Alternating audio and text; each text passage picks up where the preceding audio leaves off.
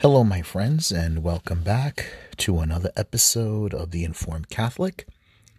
My name is Ned Jabbar, and this is going to be episode 43 of 2021 of The Informed Catholic. We're going to do the readings for the Friday of the fourth week of Ordinary Time. These are the liturgical readings for Friday of the fourth week of Ordinary Time. So, before we begin, please subscribe and share to my podcast. It would be a great help. I would also really would appreciate it if you could go to the Facebook page and join the Informed Catholic there. You can give me your opinions, suggestions. I really would like to hear from people. Any suggestions for Lent? I have an idea of maybe reading Jim Bishop's book, The Day Christ Died, or I could read, maybe when we read a gospel like the Gospel of Mark, or maybe some portions from Fulton Sheen's book, Christ the Lord. And that would be a great help. I really would like to hear from people, and it'll be nice. At least I'll start making contact with people. All right, so let's begin with the act of contrition. In the name of the Father, Son, and Holy Spirit. I confess to Almighty God and to you, my brothers and sisters, that I have greatly sinned in my thoughts and in my words and what I have done and what I have failed to do. Through my most grievous fault. Therefore I ask Blessed Mary, ever Virgin, and all the angels and saints, and you, my brothers and sisters, to pray for me to the Lord our God. May Almighty God have mercy on us, forgive us our sins, and bring us to everlasting life. Amen. Kyrie eleison, Kyrie eleison, Kyrie eleison. Christe eleison, Christe eleison, Christe eleison. Kyrie eleison, Kyrie eleison, Kyrie eleison.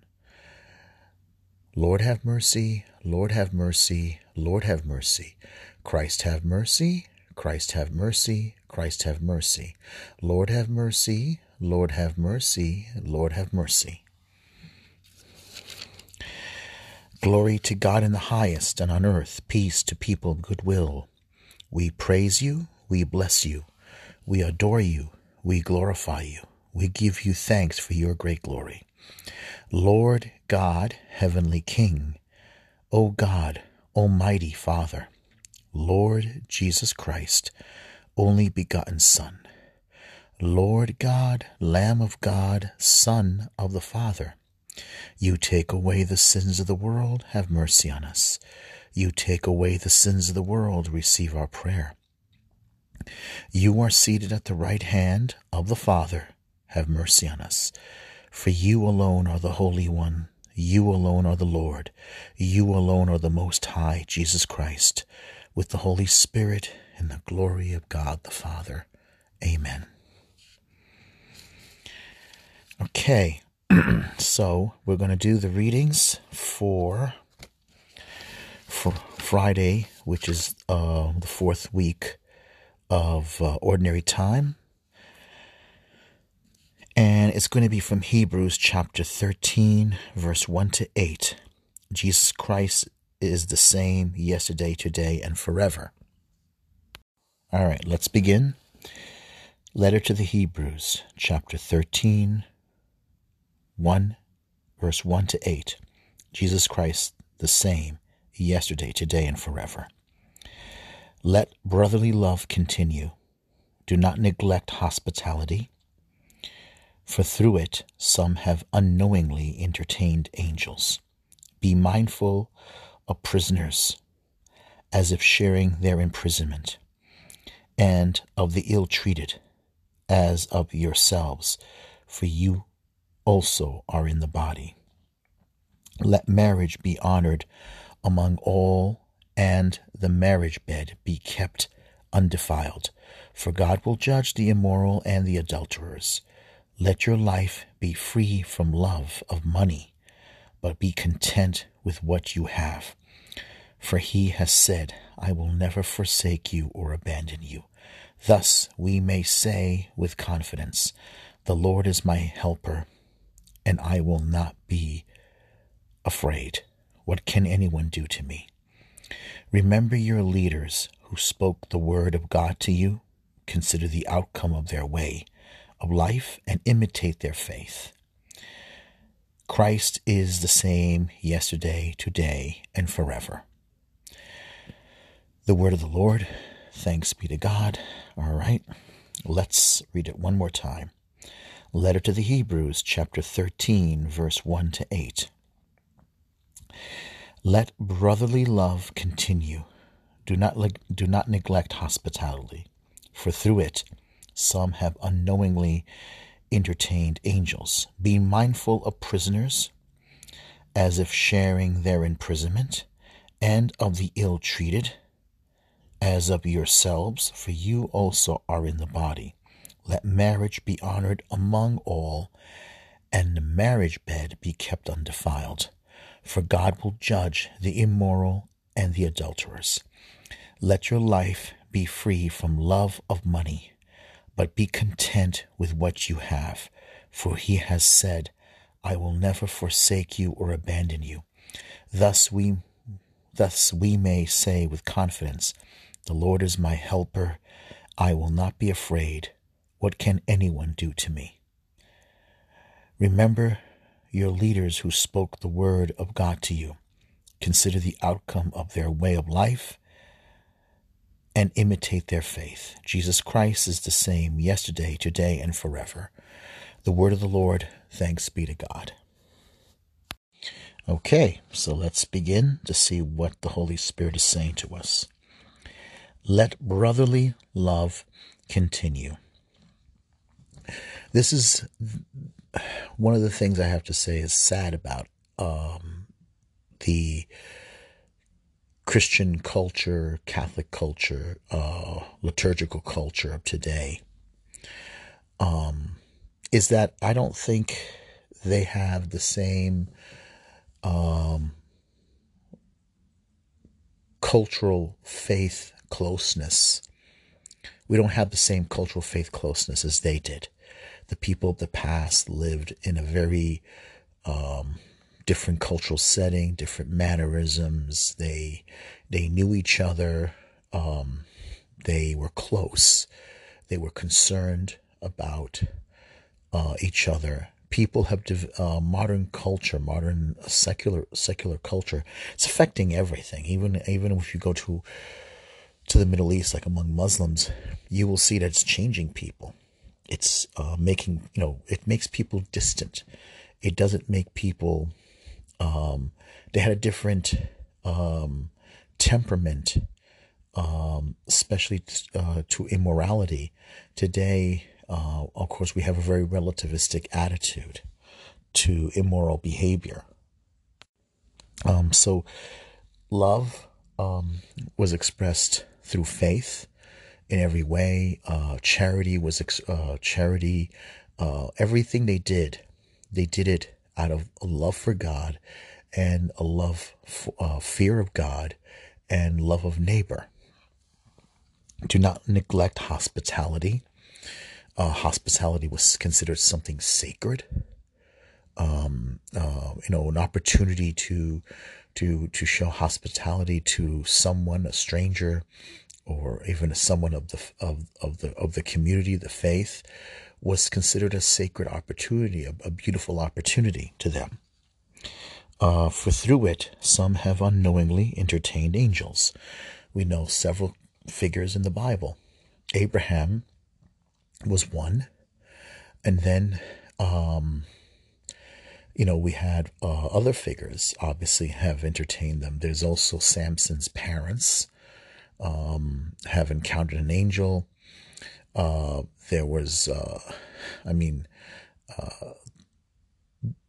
Tobit who to his son Tobias or Tobit had Raphael, the guardian angel Raphael, who disguised himself as a mortal and helped Tobit on his journey to get his inheritance, reclaim honor for his family, and also heal his father of his blindness, find the woman of his life that he would be married to, release her, free her from the bondage of the demon. I mean, it was quite amazing. Daniel the prophet encountered an angel. There were several, and it was the thing is that was an age of faith. It was a time where people really believed that the unseen world, the spiritual world was around them, and they had very strong faith. In the culture that we live in today, there is a crisis of faith. There's a serious crisis of it, and I think a lot of people are losing their faith. I was just watching something on Church Militant. The numbers are drastic. From 2009 till now, in 2021, there is a serious crisis of faith, even among Latinos in South America, different parts of South America. There seems to be a dangerous crisis of faith. People are becoming less involved in the church. This is many different things.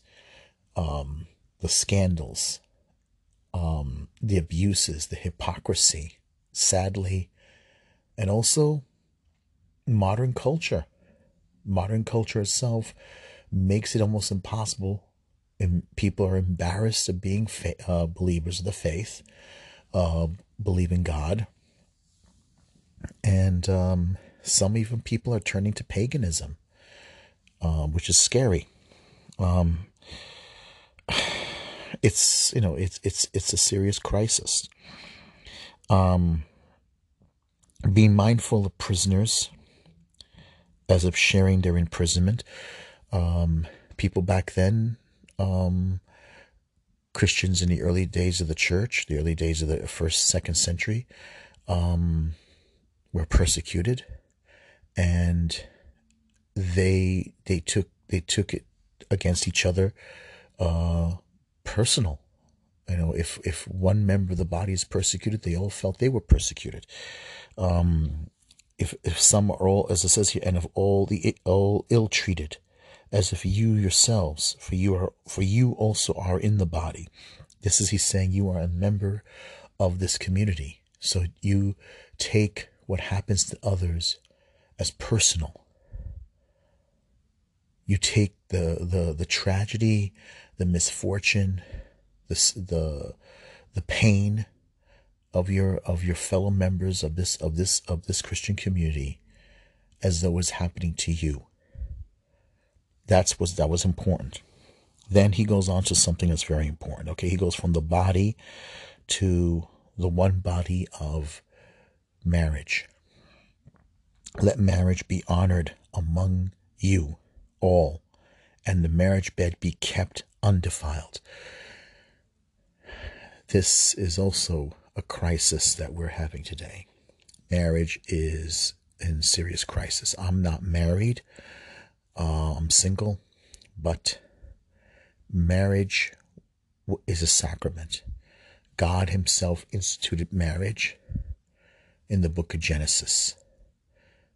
The man and the woman become one flesh. Jesus himself reinstituted it. We, kind of like put the seal on it. The wedding at Cana. And he even said it, that, the husband and wife were one flesh, and nothing, no institution, no earthly institution, no government has a right to redefine marriage. Okay? They don't have the power to create life, and they don't have the power to redefine what marriage is. They don't have a right. The courts don't have a right. The judges don't have a right. The government doesn't have a right. The authorities do not have a right. Their only obligation is to protect it. not redefine it, not rename it the same way they don't have a right to decide how many genders there are. That is not the government's job. Everything, whenever human beings come in, they come up with novelties, perverted ideas come into their head because they're surrounded by people who want to, it's almost satanic. The fact that the government is doing this, the fact that the government politicians cater to this because they want to win votes and they want to stay in power, tells you how perverted politicians can be. And how perverted mankind is, and how we will look to the government as this solution because we want to make the government the kind of God we want. And this is serious. It's a serious problem among believers. It's a serious problem because, especially, you see how now we have a Catholic president who, there was a funny cartoon, John Henry Weston, where I think a bishop says, do you believe, like with the faith, the Catholic faith? What was his answer?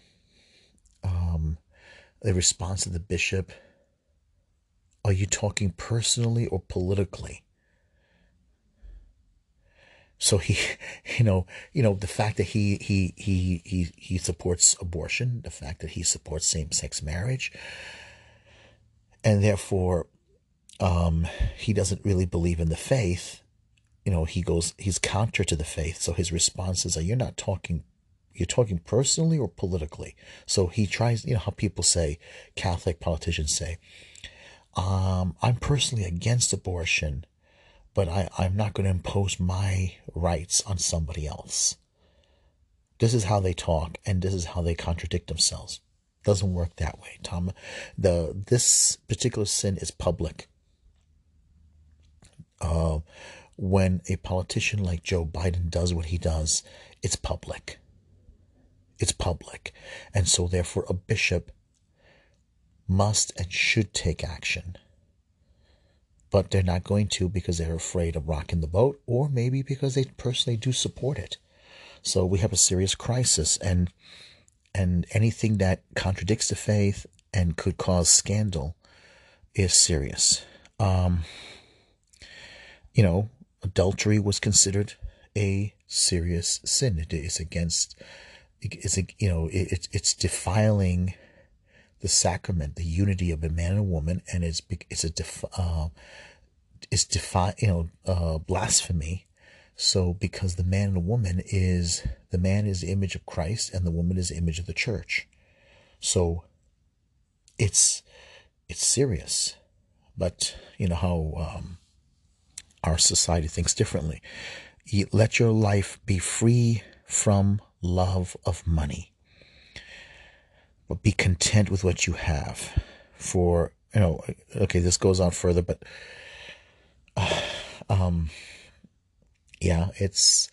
we all need to have our bills paid, and we're all suffering right now. Financially, we're suffering. We really are feeling it. But materialistic things can sometimes be a hindrance towards the faith, and it could mean a serious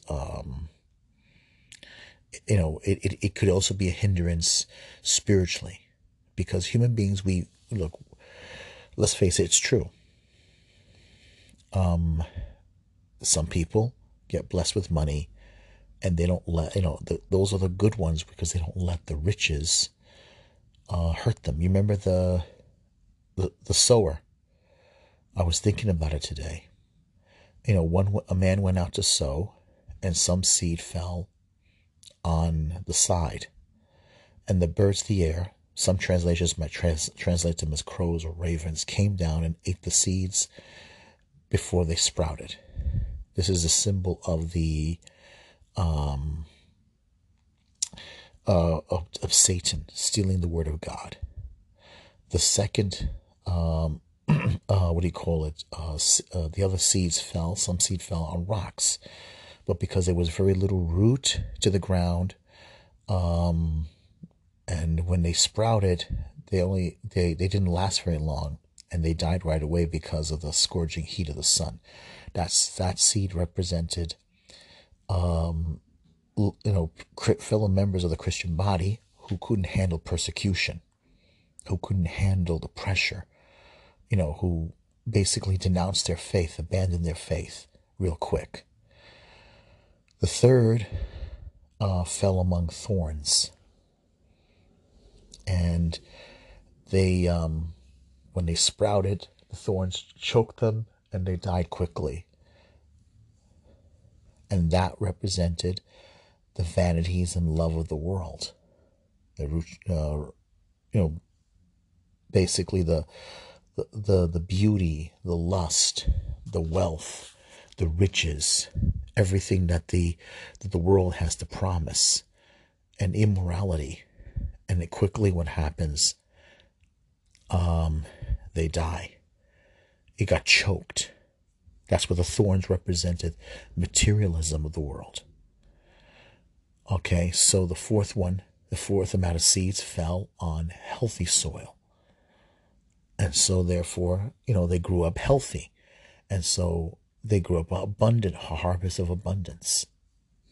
This is how Jesus interpreted. So we learn from Jesus how to interpret the scriptures.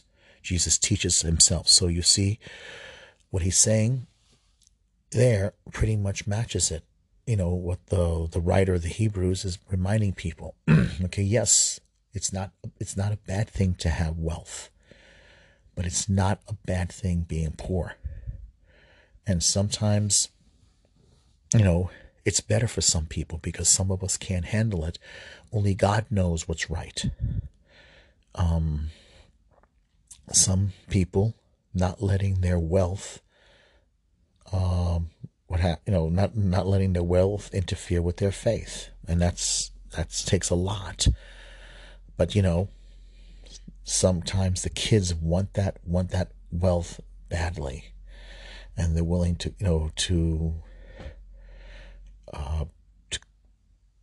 do anything to get their wealth, and even make a shipwreck of their faith. Okay, let's continue. Then he quotes here, be content when he tells people, try to be content with what you have. And then he quotes here, I will never forsake you or abandon you. Let's look at where this comes from. Okay, so it's actually quoting Deuteronomy chapter 31 verse 6 to 8. And then there's I think this might be Joshua, I believe. Yeah, I should check. And then of course they're quoting 13 verse 6, Psalms 118 verse 6. So the scripture passages here are, again, he's connecting the dots. Okay, hold on. Yes, it's from Joshua. He combines two verses. Joshua chapter 1 verse 5. And then, of course, after that, hold on. It's Psalm 118. 13 verse 6 is Psalm 118. So, he's tying the knot of all the scripture passages. This is very important. Okay, so then we look here. Remember your leaders who spoke the word of God to you. Consider the outcome of their way of life and imitate their faith. Jesus Christ is the same yesterday, today, and forever. Which it proves you have to learn to be a Christian from other people. Can't teach yourself how to be a Christian. The Bible, you could have the Bible, but it takes experience. You have to learn from others.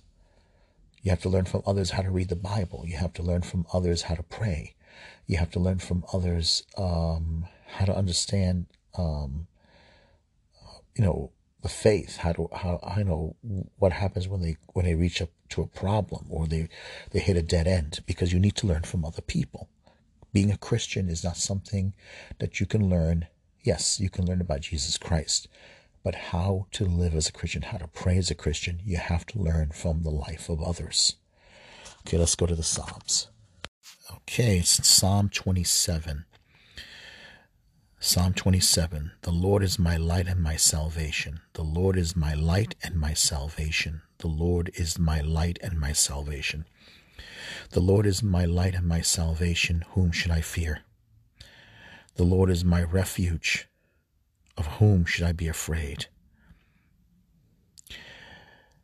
The Lord is my light and my salvation, which is pretty much also what's being quoted here in the book of Hebrews, except it's also Psalm 118 is very much similar to Psalm 27 here. Though an army encamp against me, my heart will not fear. Though war be waged upon me, even then I will trust. The Lord is my light and my salvation, for he will hide me in his abode in the day of trouble. He will conceal me in the shelter of his tent. He will set me high upon a rock. The Lord is my light and my salvation. Your presence, O Lord, I seek. Hide not your face from me. Do not in anger repel your servant. You are my helper. Cast me not off. The Lord is my light and my salvation. It's the Psalms teach you how to pray. And the Psalms have their prayer and their poetry. They're also wonderful to learn how to memorize, especially because the Psalms, there's anger, there's rage. Literally the psalmist sometimes is screaming at God, angry at the injustice and the immorality of the world. The psalmist then sometimes crumbles and say, you're punishing me for my sins. When are you going to show me mercy? There is everything in there in a relationship with God. A relationship with God is not going to be all rosy, because it's a relationship, and like a relationship, there's going to be ups and downs. It's beautiful. The Lord is my light and my salvation. Whom should I be? Whom should I fear? The Lord is my life's refuge. Of whom should I be afraid? It says it all there. Okay, though an army encamp against me. You could be a literal army, or it could be a spiritual army, a spiritual crisis you're going against. It could also be people persecuting you. It also could be what's tearing you apart inside. Though war be waged upon me, even then will I trust. And they're all messianic, because Jesus himself prayed the Psalms. The Psalms were part of his life. All right, it's the prayer book of Israel, and it's also the prayer book of the church. For he will hide me in his abode. Okay, and in the day of trouble, he will conceal me in the shelter of his tent. He will set me high upon a rock. To come to this kind of faith, you have to really, really live in the presence of God. And it takes time. You will get there, but it takes time. All of us will get there eventually. And some of us will never know when we got there, because it is a beautiful relationship with your Lord. It is beautiful. He will protect me. You will have your wings spread about me. He will be my rock and my fortress. Again, the enemy cannot break in, cannot touch me, because God is my fortress. Your presence, O Lord, I seek. One of the things I always say when I pray is, make your presence known in my mind, in my heart, and in my soul. Make your presence known to me, please. Let me hear you. Let me sense you. Let me know you're there in the very depths of my being. Those are important things. Do not hide not your face from me. Do not in anger repel your servant. You are my helper. cast me not off. It's beautiful. It's beautiful. Okay, let's go to the gospel readings. Okay, the Alleluia antiphon is from Luke, St. Luke's Gospel, chapter 8, verse 15. Alleluia, alleluia. Blessed are they who have kept the word with a generous heart and yield a harvest through perseverance. Alleluia, alleluia. Blessed are they who have kept the word with a generous heart and yield a harvest through perseverance. Alleluia, alleluia. Okay. Mark, St. Mark's Gospel, chapter 6, verse 14 to 29. It's a nice long one. We've been getting a lot of these this week. Okay. A reading from the Holy Gospel according to St. Mark, chapter 6, verse 14 to 29. It is John whom I beheaded. He has been raised up. Okay. King Herod heard about Jesus, for his fame had become widespread. And people were saying, John the Baptist has been raised from the dead. That is why mighty powers are at work in him. Others were saying he is Elijah. Still others, he is a prophet, like any of the prophets. But when Herod learned of it, he said, It is John whom I beheaded. He has been raised up. Herod was the one who had John arrested and bound up in prison on account of Herodias, the wife of his brother, Philip, whom he had married. Okay, let me read it one more time. Herod was the one who had John arrested and bound in prison on account of Herodias, the wife of his brother Philip, whom he had married. John had said to Herod, It is not lawful for you to have your brother's wife. Herodias harbored a grudge against him and wanted to kill him, but was unable to do so. Herod feared John, knowing him to be a righteous and holy man, and kept him in custody. When he heard him speak, he was very much perplexed, yet he liked to listen to him. Herodias had an opportunity one day when Herod, on his birthday, gave a banquet for his courtiers, his military officers, and the leading men of Galilee. His own daughter came in and performed a dance that delighted Herod and his guests. The king said to the girl, Ask me whatever you wish, and I will grant it to you. He even swore many things to her. I will grant you whatever you ask of me, even to half of my kingdom. She went out and said to her mother, What shall I ask for? Her mother replied, The head of John the Baptist. The girl hurried back to the king's presence and made her request. I want you to give me at once on a platter the head of John the Baptist. The king was deeply distressed, but because of his oath and the guests, he did not wish to break his word to her.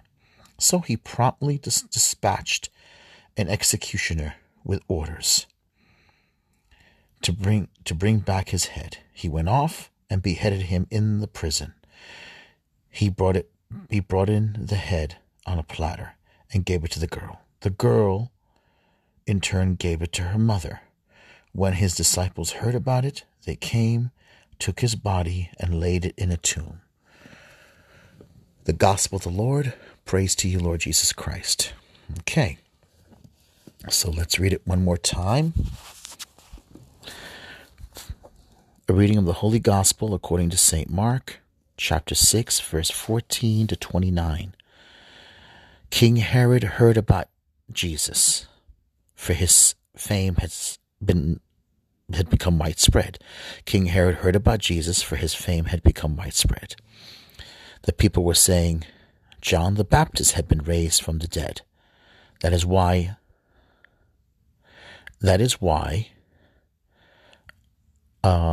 mighty powers are at work in him. Others were saying he is Elijah, still others he is a prophet, like any of the prophets. But when Herod learned of it, he said, "It is John whom I beheaded. He has been raised up." Herod was the one who had John arrested and bound in prison on account of Herodias, the wife of his brother Philip, whom he had married. John had said to Herod, "It is not lawful for you to have your brother's wife." Herodias harbored a grudge against him and wanted to kill him, but was unable to do so. Herod feared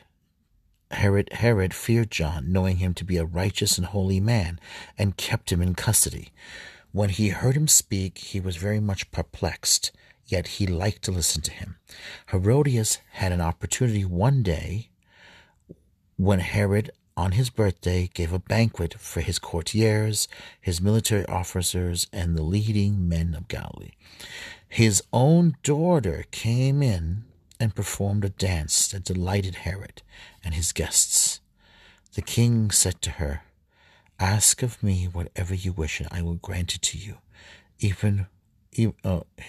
even swore many things to her. "I will grant you whatever you ask of me, even half of my kingdom."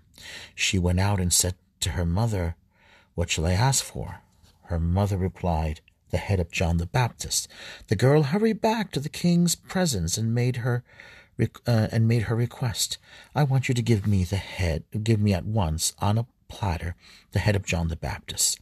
The king was deeply distressed, but because of his oath and the guests, he did not wish to break his word to her.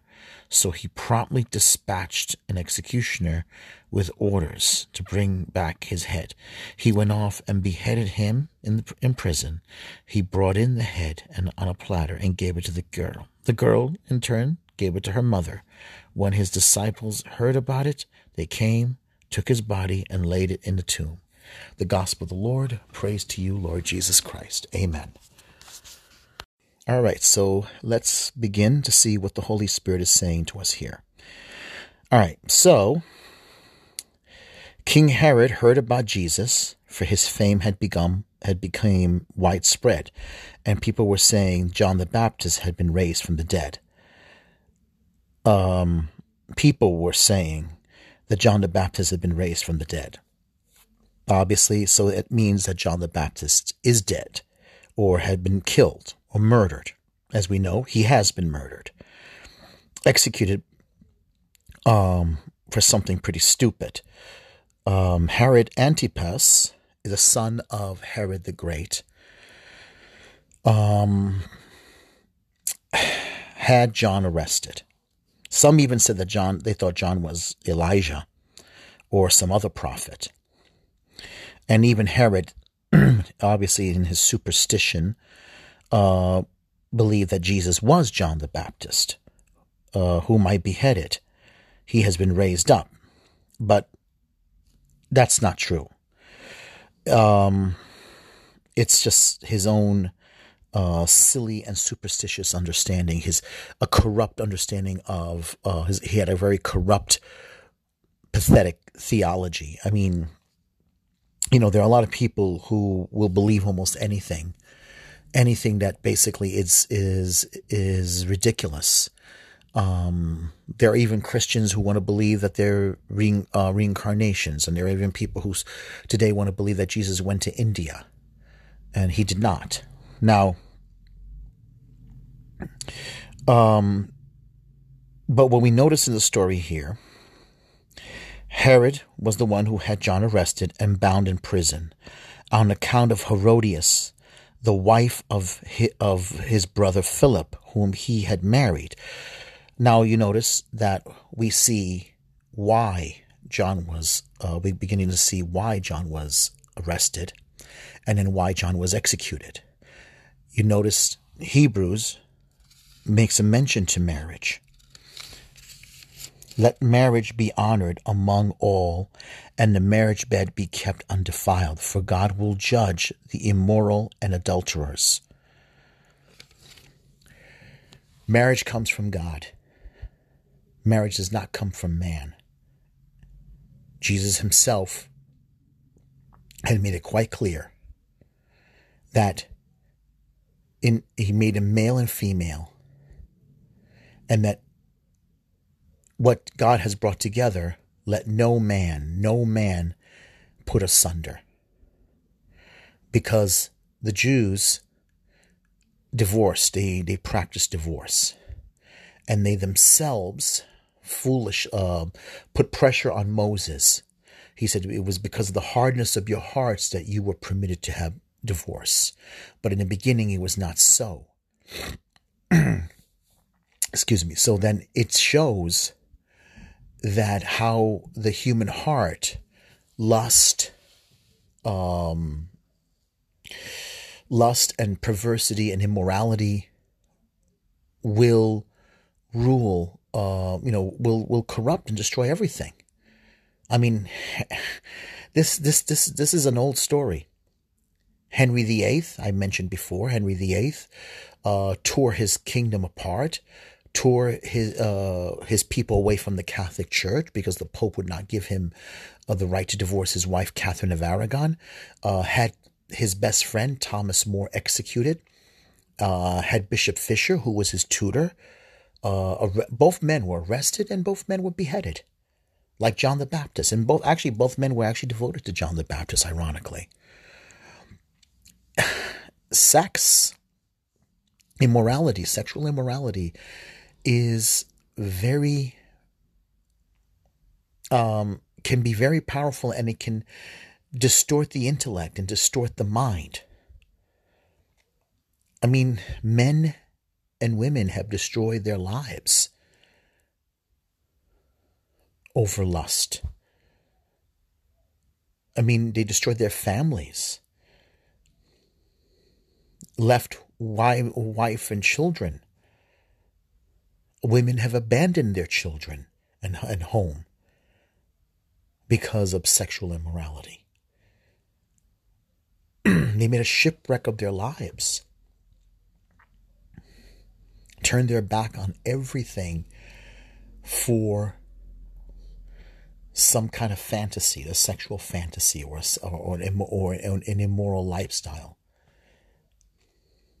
And it's we see it today. Now, Herodias was a very bitter woman. She held a grudge. She abandoned her husband Philip, the brother of Herod Antipas, and she shacked up, married illegally, immorally, with Herod Antipas, and abandoned her husband. It doesn't say that her daughter Salome was even Philip's daughter. Some even believe that it came from a previous relationship. John had said to Herod, "It is not lawful for you to have your brother's wife." Herodias harbored a grudge against him and wanted to kill him, but was unable to do so. Herod feared John, knowing him to be a righteous and a holy man, and kept him in custody. When he heard him speak, he was very much perplexed, yet he liked to listen to him. Herodias had an opportunity one day when Herod, on his birthday, gave a banquet for his courtiers, his company. Remember, we heard the word Herodians. They're the political party that supports Herod. You had the Sadducees. They controlled the temple. And then you had the Pharisees, who were the interpreters of the law. The Sadducees didn't believe in a resurrection. They didn't believe that there was going to be a resurrection. I don't think they even rejected the idea of Judgment Day. But yet they had complete control of the temple.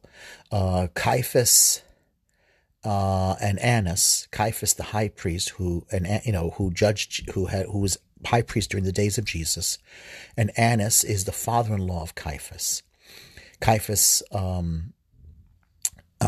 Annas actually is one who saw Jesus first, as we know from John's Gospel, and then handed him over to the courts of Caiaphas. Annas was the godfather. He was the one who ran really who ran the entire country. He did it through his son-in-law. He was high priest at one time, and because he couldn't control the political climate, well, these men were long story short, they were the Sadducees, and the priesthood was controlled by Rome at the time, the high priesthood. Well, they were there at Herod's birthday party, and they too wanted John dead. They wanted John the Baptist out of the way. They knew John the Baptist was from the line of Aaron. Okay, he was of the line of Aaron, and therefore he controlled. They knew that he had every right to the high priesthood. At that time, the high priesthood became very political. So, Herodias wanted him dead. They wanted him dead. And so they came to the birthday party. His birthday was the opportunity. He would be drunk. He'll be completely out of control. He'll be completely plastered with alcohol, filled with wine. They'll be dancing. And she knew, Herodias knew that he lusted after her daughter. So she planned that her daughter, Salome, would dance for the king. As it says here. His military officers were also there, and leading men of Galilee. His own daughter came. She was his stepdaughter. Came and performed a dance that delighted Herod and his guests. The king said to the girl, "Ask of me whatever you wish, and I will grant it to you." He even swore many things to her. "I will grant you whatever you ask of me, even to half of my kingdom." She went out and said to her mother, "What shall I ask for?" Her mother replied, "The head of John the Baptist." The girl hurried back to the king's presence and made her request. "I want you to give me at once on a platter the head of John the Baptist." The king was deeply distressed, and because of his oath and guests, he did not wish to break his word to her. So he promptly dispatched an executioner with orders to bring back his head. He went off and beheaded him in the prison. He brought in the head on a platter and gave it to the girl.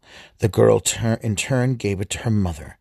When his disciples heard about it, they came, took his body, and laid it on a tomb.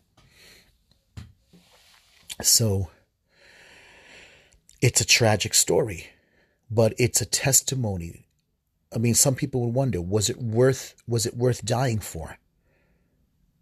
Yes. This is, if you notice what we have here is a completely corrupt family, a completely corrupt household, a horrible, evil, wicked woman, a man who is completely deep in his in lust and sin and pleasure. You have powerful elite people who live off the hardworking people of the land. It's all there. It's all there. It's a corrupt life these people live. And what John is pointing out, you got to remember John the Baptist.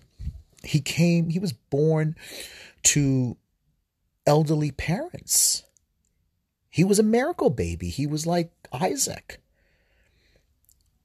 It was like Abraham and Sarah and the birth of Isaac. He was a joy to their lives. That's why I keep saying to people, our gospel, our religion, is a pro-life religion. We are pro-life.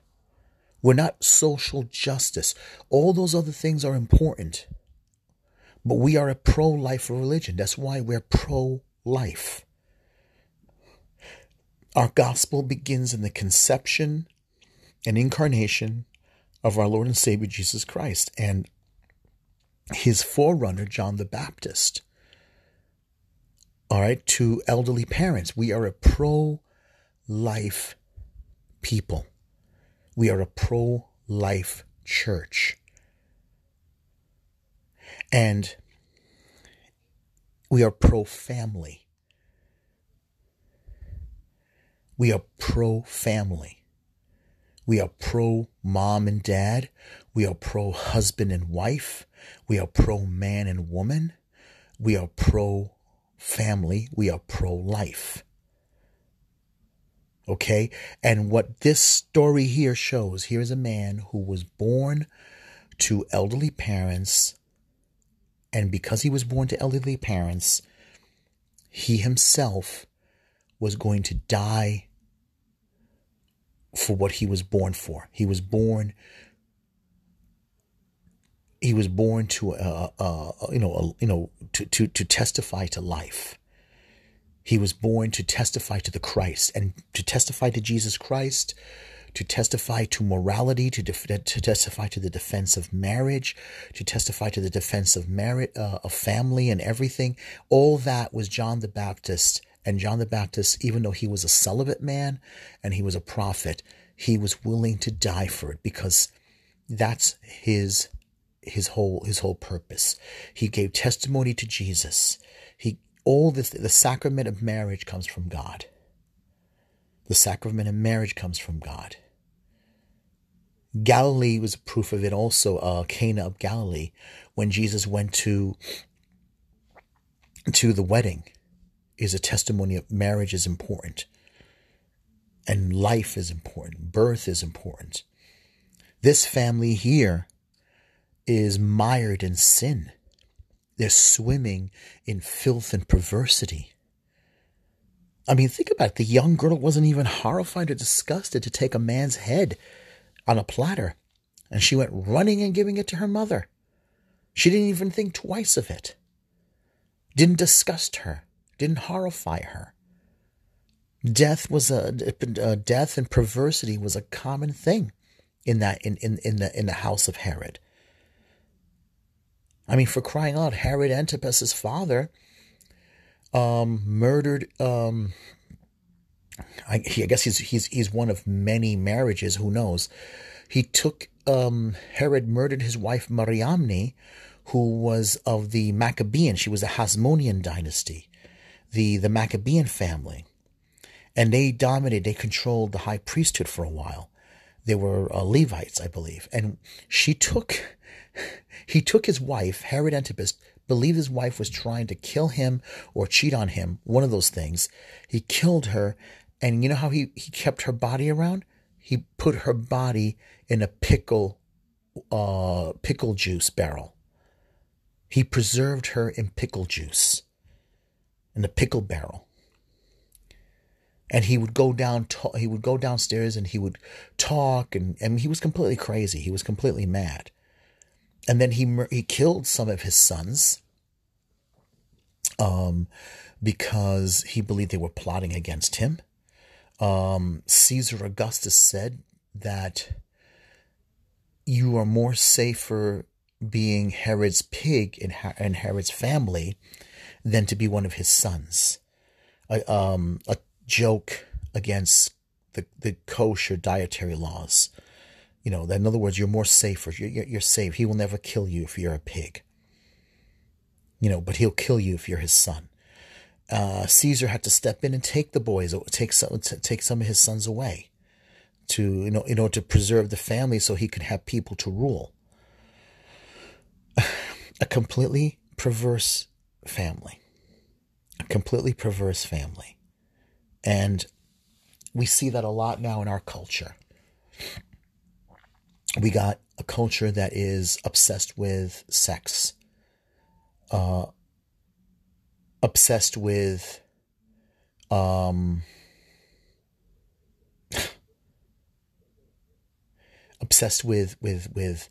sexuality, obsessed with sexual independence, obsessed with pornography, transgenderism, drugs, pleasure. We got sex all over the internet. We can get pornography on our cell phones. We got drugs now for recreation. They pass it off as medicine. We're a society that is obsessed with pleasure and obsessed with personal pleasure, and we're perversity. Families are breaking apart. Sex is even weaponized. All right, in the Middle East during the Gulf War, the way the CIA learned this from the Israelis, because the Israelis had to deal with constant uprisings among the Palestinians. They put on sexual programs like 90210, like promiscuous teenagers, and TV shows with a lot of sex in them, so that the young Palestinian men, the young Arab men, would stay and watch it. Then in Iraq, they actually allowed DVDs on the streets of Iraq of pornography, so that the young Arab men would constantly waste their time watching it, and this actually promoted sexual perversity. The one of the bishops, the patriarch bishops, along with the Muslim clerics, they complained to the U.S. military that it's not right that they're allowing this on the streets. But the idea was because they knew that if you flood the imagination of young people, of even, and it doesn't matter what age, with sexual perversity and pornographic material, it would make the population easier to control. And if you introduce the sexual perversity, this kind of stuff on the streets, in 1 or 2 generations, you will have a demoralized society. It took several decades, right, to basically make sexual things become common. Transgenderism, homosexuality, leading to equal rights, and then finally now we got gay marriage. All these things were flooded to demoralize. Now we have men running as women, transgender men or transgender women in female sports. And they're trying to convince us about. I mean, think about it.